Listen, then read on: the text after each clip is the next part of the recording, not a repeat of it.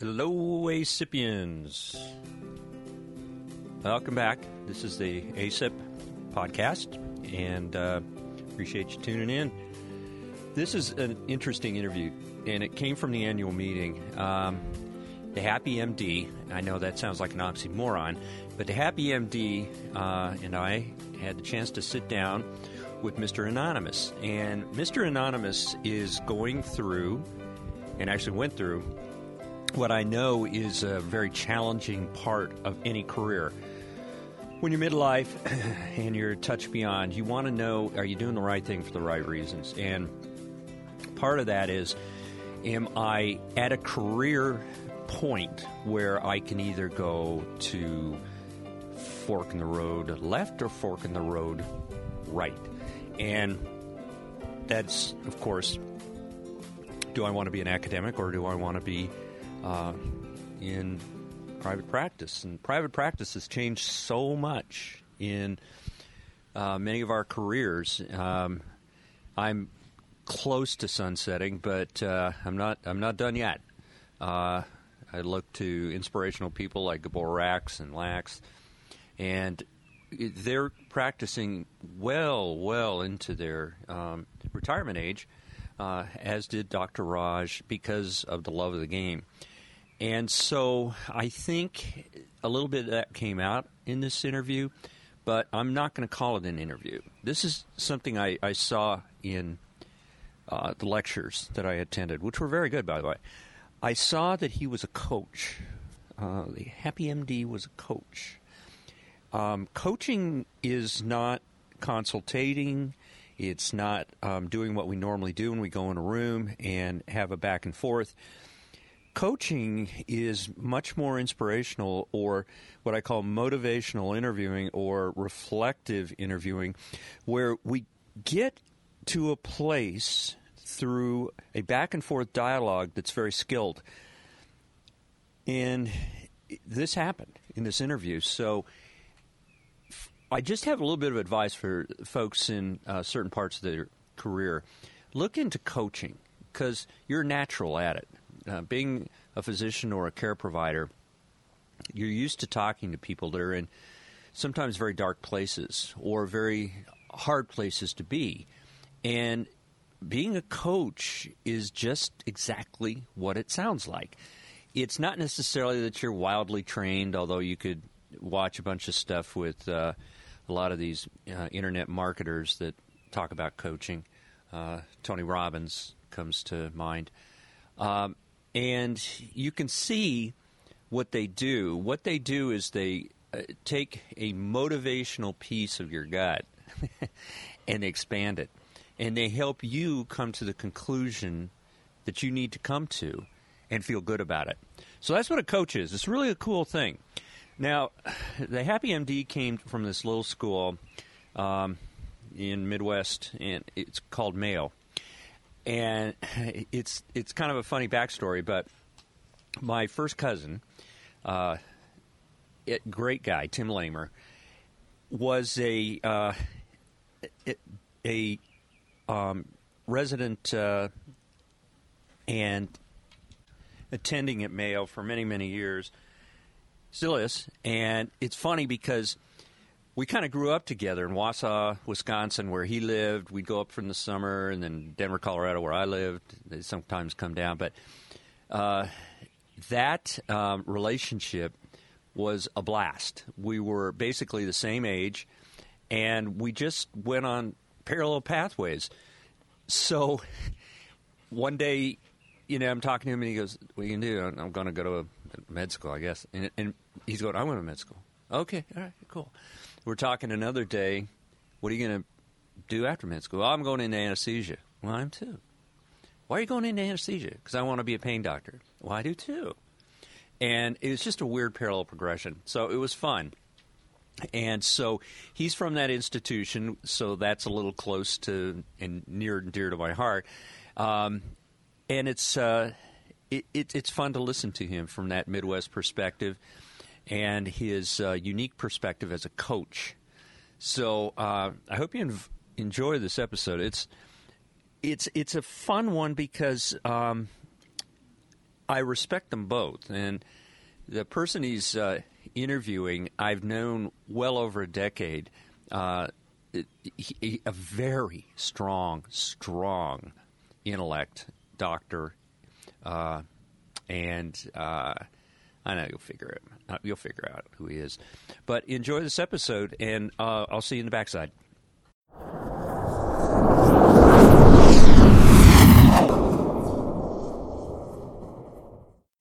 We're at the American Society of Interventional Pain Physicians, the annual meeting, which means I'm running around ambushing folks for a podcast. But this is special because I have a special individual on, and that would be Dike Drummond, thehappymd.com. There you go. And what Dike Drummond, MD, does is he does some very special work. He's a coach. I won't say a life coach. What would you define yourself as? Well, if a doctor's coaching another doctor, there's components of life, but there's also a whole bunch of career in there. So I would call it executive coaching. Where were you trained?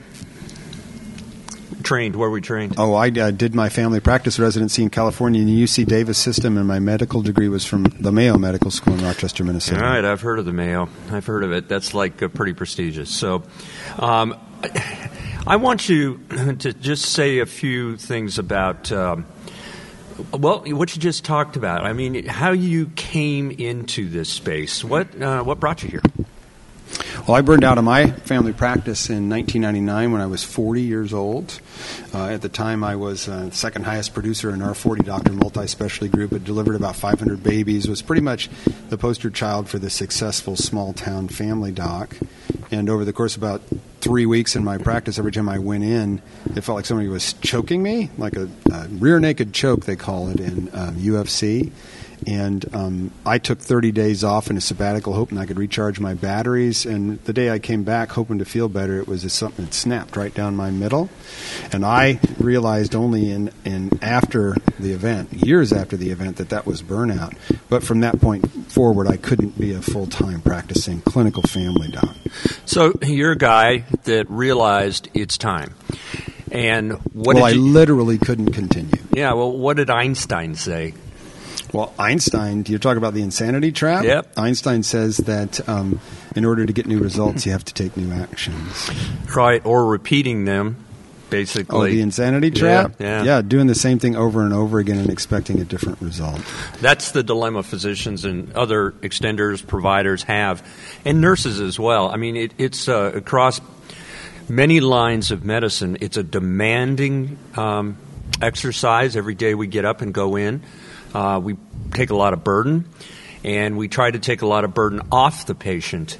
Now, you mentioned something I think was really important, and I think although this audience is both at the provider level and just the listener level, our dear patients and listeners, I thought it was particularly compelling when you were talking about we put patients first. Tell us about that. Well, it's the first of the two prime directives of medicine. The patient comes first. And that makes absolute sense. As a matter of fact, when you're with patients, the patient has to come first. The challenge is that is supposed to have an off switch. Every doctor at some point in time needs to learn how to shut that off so they can put themselves first, not when they're at work, but put themselves first when they're not at work so that they can be in the best shape possible when they are seeing patients. It's sort of like on the airlines when they tell you, hey, if the masks drop out of the ceiling, put your own on first. You're right. And I'm going to just kind of set the stage here, and then I'm going to introduce another guest we have here. 2.5 hours of lectures today, broken up an hour and a half and then another hour. And really didn't repeat much. There was some overlap, but it was a conscious overlap to make a point. And that stimulates discussion. And so with me today, I think we're going to just stay anonymous today. But an important physician. He has a strong academic background. He's now in private practice. I've known him for years, well over a decade. Looked up to him, always admired him. And I'm going to let Dr. Drummond and Dr. Anonymous here go back and forth for a little bit. And I'm just going to stay out of it. And I just think that the conversation I stumbled into with them had to be part of a podcast. So here you go. Hello. Dr. X. Dr. X. Well, one of the things that we were talking about before he turned his tape recorder on was the struggle of being a leader, talking to doctors who are obviously under stress and not finding yourself challenged to do something to help them. Exactly. And one of the things that I was saying is that it's so common, so universal, we tend to not see it. It's sort of like talking to a fish about water. The fish says, "What's this water you're talking about?" And that is the doctors will only focus on the things they don't want, things they're trying to avoid. Exactly. And if you are facing them, you might say something simplistic like, "Well, tell me what you want and I'll help you get it." But it's hard to see just how stuck they are until you're in that situation, right? Well, it's correct. I've had several leadership jobs, and I used to think that maybe being a leader would make it easier because then I get to do more what I want, what I think is correct. But I find that there's more leadership above me. You're never actually autonomous, which meant two things to me. One is that the stress for me never goes away. Now I've just taken on a different level of stress from above. So now I have to mediate not only my own stress, but the stress of the people that are assigned to me. That's leadership. That's leadership. But it's very difficult to lead if you don't have the ability to lead from an administrative staff, in the sense that you can make a change. You have the power to actually change the way things are going. Exactly, and often you really don't have the power to change how things are going above you, but you do have a way of defining problems and defining or helping people see how things really are. That's what a chair can do. And you're right. Anybody in a large organization, especially your frontline working doctors beneath you, and you, if you're a chair in a large organization, you're all in the middle of a bureaucracy. And that's one of the things that you never learn how to deal with in medical school or residency, how to navigate a bureaucracy and how to manage your boss. It's one of the things that I've had to develop remedial resources for my people. But one of the things we were talking about earlier is you said, I'm with my doctors, they're disgruntled, they're burned out, I can see that that's going on. And I ask them, hey, tell me what you want and I'll help you go get it. And they're at a total loss when you ask them that exactly. question. In fact, it is to how do we define call? How do you want to take call? How do you want to do the bonus system? How much vacation do you want? Do you prefer vacation over salary? Do you want you want more vacation and less money? But you can't have both. Do you value the time away from the job, or do you value how your job is here, or both? And what doctors will naturally do when you ask them those kind of questions, and if I was going to create a diagram for this, you're creating the conditions, you're creating the outline, the structure of the square in which they have to color. You're saying, we've got this much money, this much time, how are we going to do it? What the doctors will then do is tell you what they don't want. And you're going to try to switch them off what they don't want to get what they want. And this is almost impossible for doctors to do because of the way that we're conditioned. Exactly. So what you're saying is that the employees, the doctors, whoever I'm supervising, can't tell me what they want. All they can tell me is what they don't want. They'll start with what they don't want, and we can't let them stop there for the simple reason is that you can avoid everything you don't want. I'll say that again. You can avoid everything you don't want, and you still won't get what you want. Because the only way to get what you want is to know what you want and go get it. So what we have to do is constantly be taking doctors out of their diagnose and treat mode. Diagnose means what's the problem, what's wrong, what don't you want. And treat mode, we need to swing them into not what would you run away from, but what would you run towards. So within this constraint, time and money, right? Within this constraint of time and money, how do you want that to look? Because what we're trying to do is to get them to focus on what they want. That's the deliverable, but they're not used to thinking that way. Exactly. And it takes persistence on your part because they'll dig their heels in and say, I don't want this, I don't want this, I don't want this. All I know is that when I would reach the limit of dealing with doctors who don't know what they want, I would retreat back into the operating room and just take care of patients. Right. And that was a great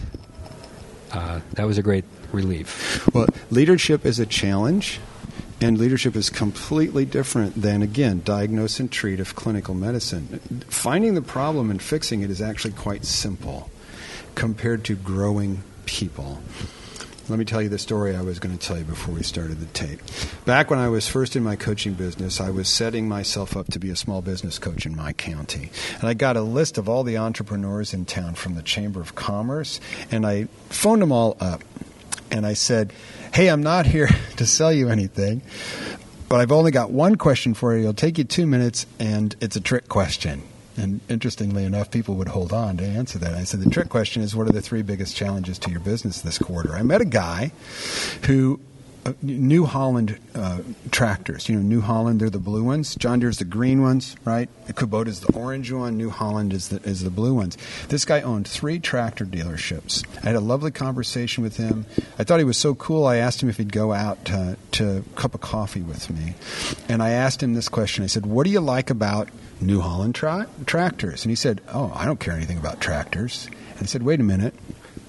You own 3 tractor dealerships in 3 different towns.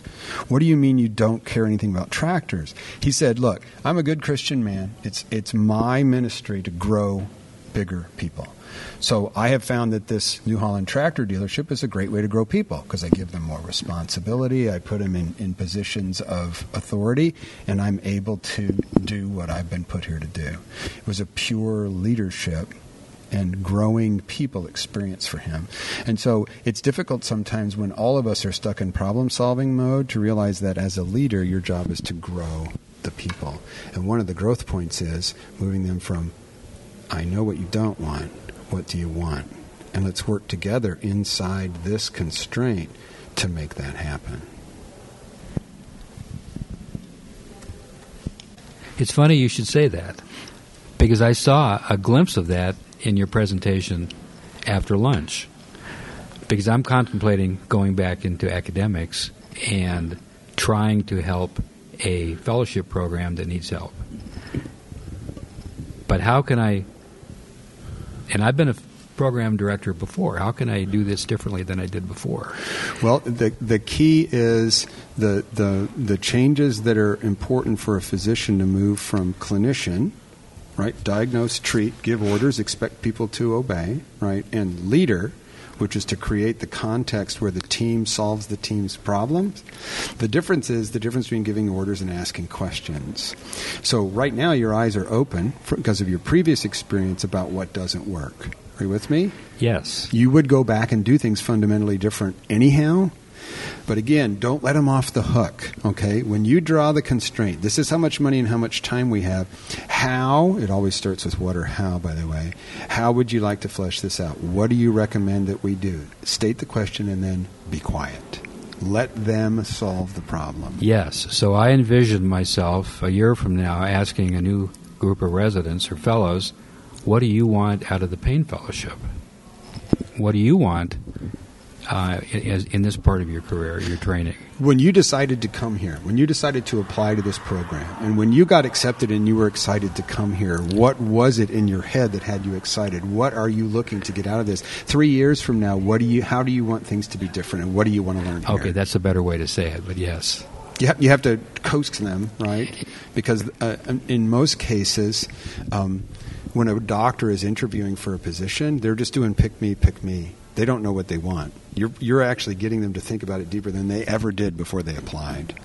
Okay, but that was the intuitive question that came out of your presentation this afternoon that I had. So I see that. You know, and what I would ask any leader, what I would ask anybody I'm recruiting in any position, including nurses and other people in your staff, right? Tell me why this job is like your ideal job. Like, why would you be fired up to work here and work with my team? Why would you be fired up to come back in and be a department chair again? Right. I just thought of something else that relates to that, and that's the corollary, the flip. I interviewed with the dean for a chair job, and I stayed as a chair for 7 years there. And I was successful financially. I finally left when it was time, when I couldn't make any additional positive changes. But I asked the dean, well, what do you want from me? What do you want out of a chair? What do you want as an anesthesiology chair? And he couldn't answer the question. Right, because nobody's ever asked him. He just needs somebody to fill the seat. That's right. So I gave him some, like I figured this is my opportunity. I'll give him 3 things. And I'll define my mission and define if I can be successful or not. Right, because if he hasn't got an idea and he just needs a warm body, that actually is carte blanche. You don't know what his limits are, but you can actually write your job description. So I wrote my job description, Yep. and I was successful at that. Yep. When I could no longer make additional changes, I left. You never give people credit for knowing what they want, especially in healthcare or in physician practice or physician leadership structure, because most people are very unconscious about it. They're running away from what they don't want, and they're just looking for a warm body to fill the seat. Right, but that was a disappointment to me because I expected somebody to know. That was a disappointment to me. That's because they're above you in the structure, and they should know better. Correct. Let's just talk about physician leadership for just a second. The way most organizations grow, their physician leaders these days, and I'm going to talk about a care-providing organization in the community. Normally, it's small practices in town coming together under the leadership of a hospital or a hospital system, right? It used to be 20 small practices of 10 doctors, and now it's 200. Now it's 200 doctors that are now employed by this hospital system, right? At some point in time, they'll need a raft of physician leaders to occupy the physician leadership structures, and they'll say, who wants to be the medical director for these practices? And 70% of the doctors who put their hand up and say, pick me, are doing so only because they're burned out. They have one question. Does it mean I have to see more patients? And you're going to say, no. And they're going to say, I'll take it. So physician leadership is a tried and true, or physician burnout is a tried and true path to physician leadership. And there's no reason to believe that doctors make good leaders. Actually, I have every reason to believe they make terrible leaders, naturally and automatically. So to look up into a chain of command and find an incompetent department chief, an incompetent CMO who took the job not because they were involved in a desire to make people better leaders, to create a context for success. They just took it because they wanted it on their resume and aren't qualified and don't have a vision is extremely common.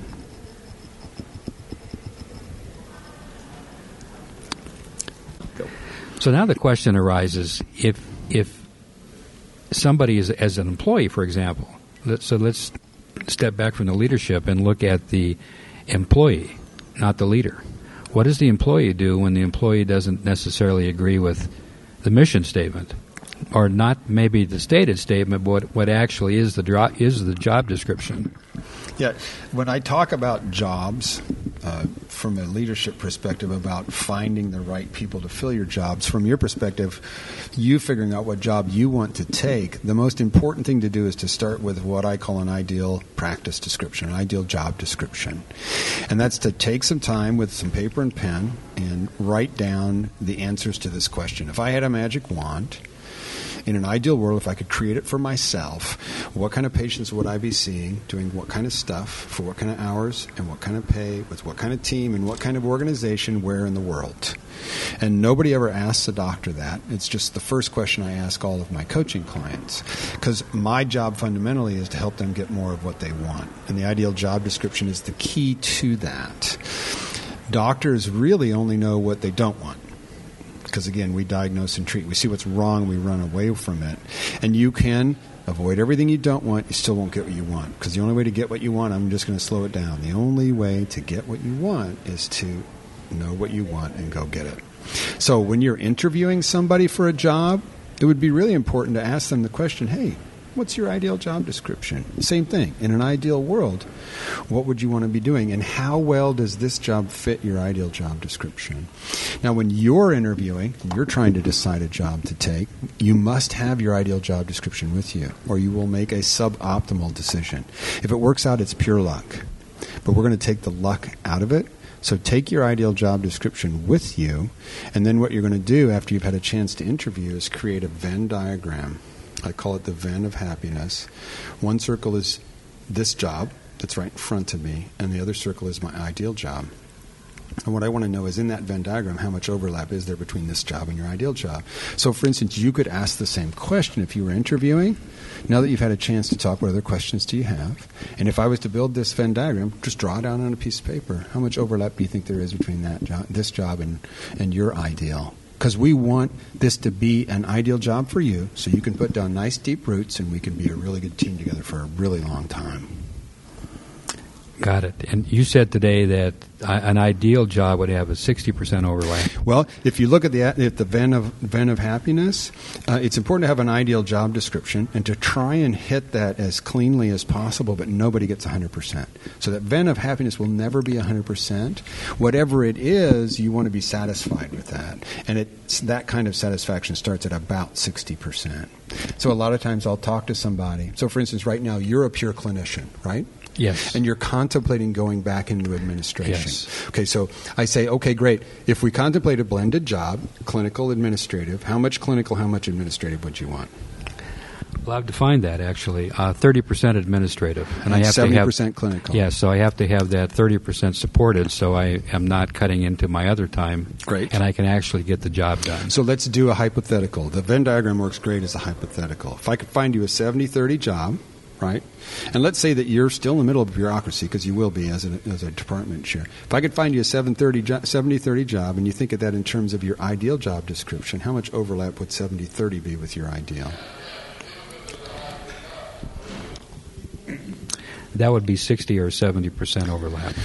So when I'm coaching somebody about taking a new job, and we know what their ideal job description is, and they've had a chance to ask enough questions in their interview that they can give me a legitimate measure of the overlap, 60 or 70% is a green light from my perspective. I would ask, do you think there's any other positions that would give you more? Because 60 or 70% is a great place to start. You're just fine-tuning from that point. Right. Now, I know what to look for right. in a job and how it works. The reality I've noticed, though, over the years is that you never know what the job is going to be until you do it for a while. Right.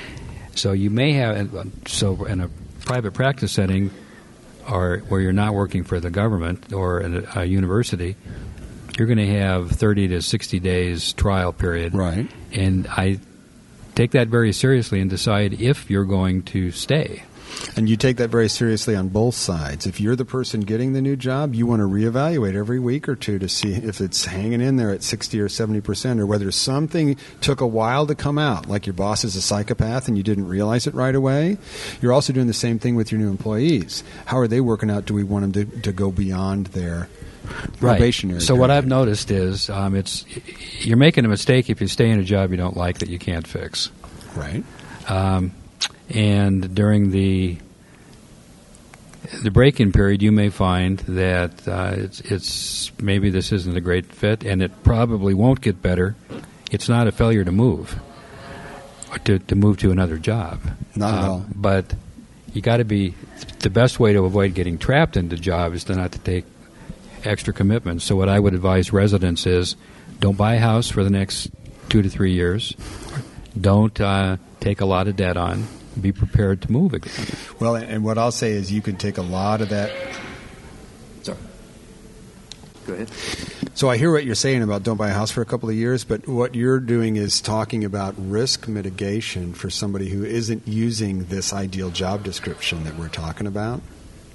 So what I would say is that, and again, I teach everybody this. I realized I had to teach this real early on when about 30% of my clients actually needed to switch jobs to get better.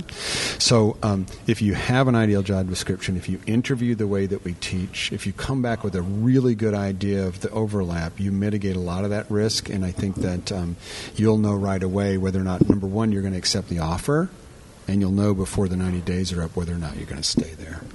Good.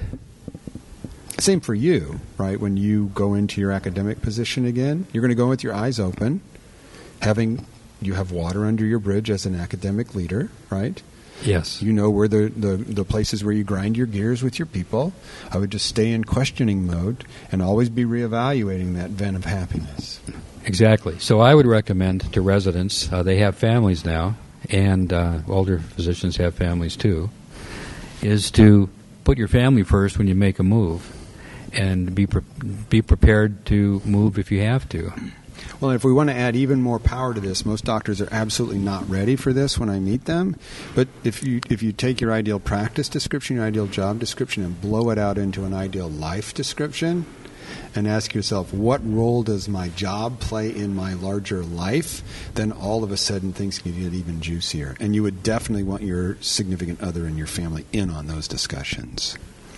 But most doctors aren't ready to go there because they need to take the baby steps first. Let me ask you, I'm an old doctor. What about the new doctors, the millennials? Do they look at this They're already differently? thinking like this. They're thinking about preserving their happiness. They're already thinking about this because work hour restrictions have made it so that their residency life doesn't stomp, their residency responsibilities don't stomp their life into submission over the course of the 3 or however many years they're in it. My age, 60, right? I can remember working 125, 130-hour weeks, right? That stomped the living life out of my life.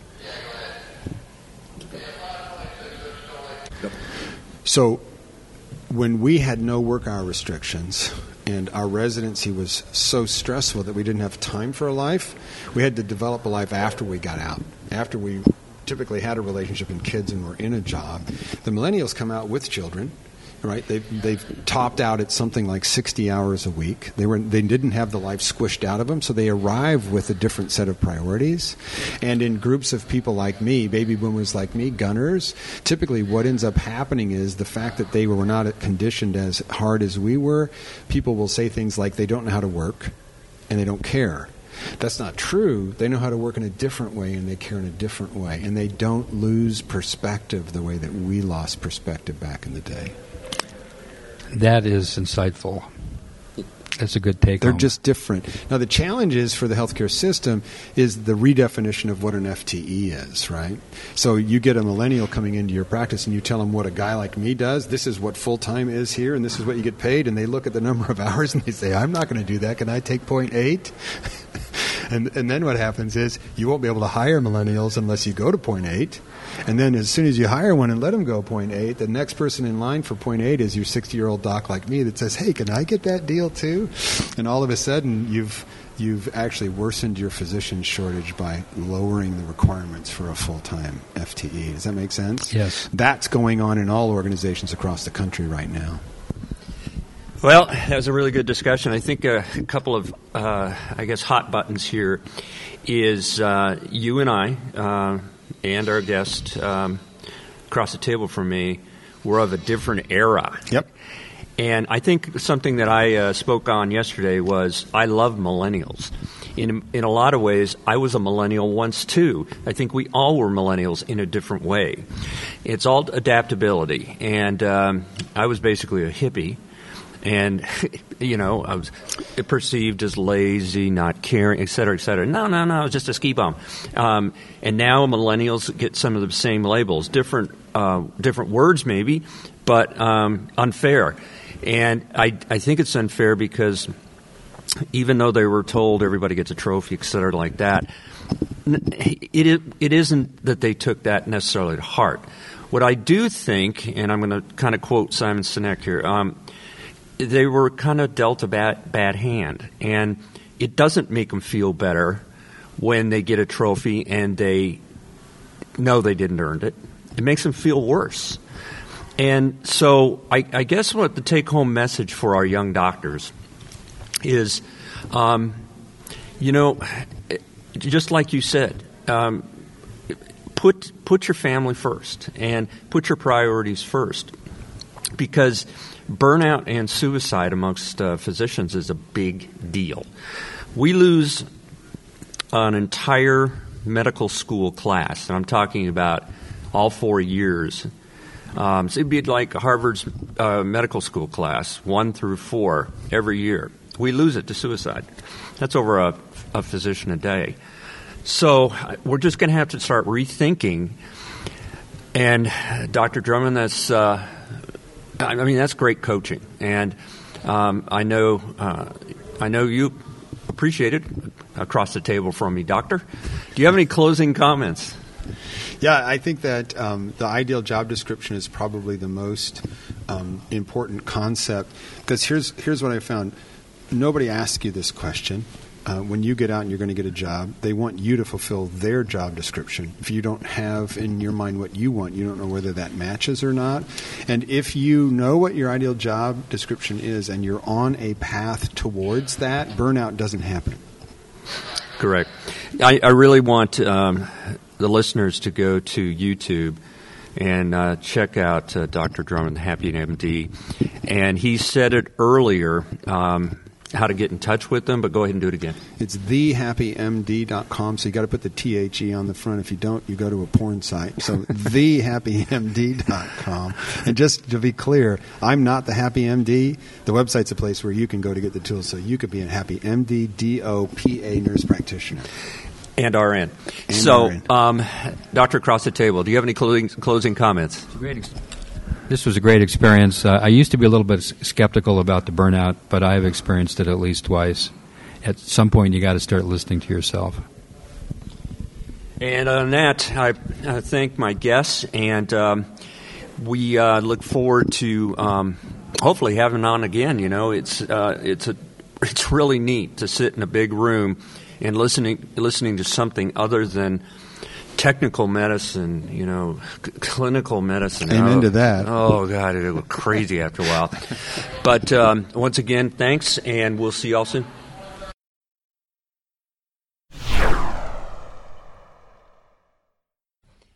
I know. That was great, wasn't it? So it's fun, and if you have a suggestion for another podcast, let me know. I'm just going to start putting them out and various topics, and I really want to hear from you. Go ahead and go through Ray Lane or one of the ASIPP folks and give me your suggestions. And if you want to be on a podcast, no problem. Give me your topic, and we'll work through it, and we'll get you on Skype. This is not technology black hole. We work it out, and if you're even interested in learning how to do a podcast, I'd be happy to work with you. So just give us a holler, and we appreciate your support of ASIPP. Don't forget the PAC, and please don't forget annual dues and the like. It keeps us alive. It keeps that blood pumping. So we're looking forward to a lot of meetings coming up. I have to tell you, these regional meetings can be very impactful. Don't forget about them. We have the Midwest one coming up. FSIP's coming up. And the West Virginia one is soon. We have a cadaver course. It's not a bad idea, even if you're a Uber injector, if you're kind of a ninja. Going to these cadaver courses, every time I go there and teach one, I stand at some of these stations and I go, wow, okay, I learned something important here. Because it's perspective and it's fellowship. In the evenings, we get together and talk and have a pretty good time. And of course, I ambush people with my podcasting. So don't hesitate getting in contact with me if you'd like. And Paid Information Podcast, that's pretty much where I'm at. Or go through Ray Lane, and I'm pretty easy to get to. I want to talk to you if you have something interesting to talk about. But otherwise, keep doing what you're doing, the right thing for the right reasons. All right? Talk to you later.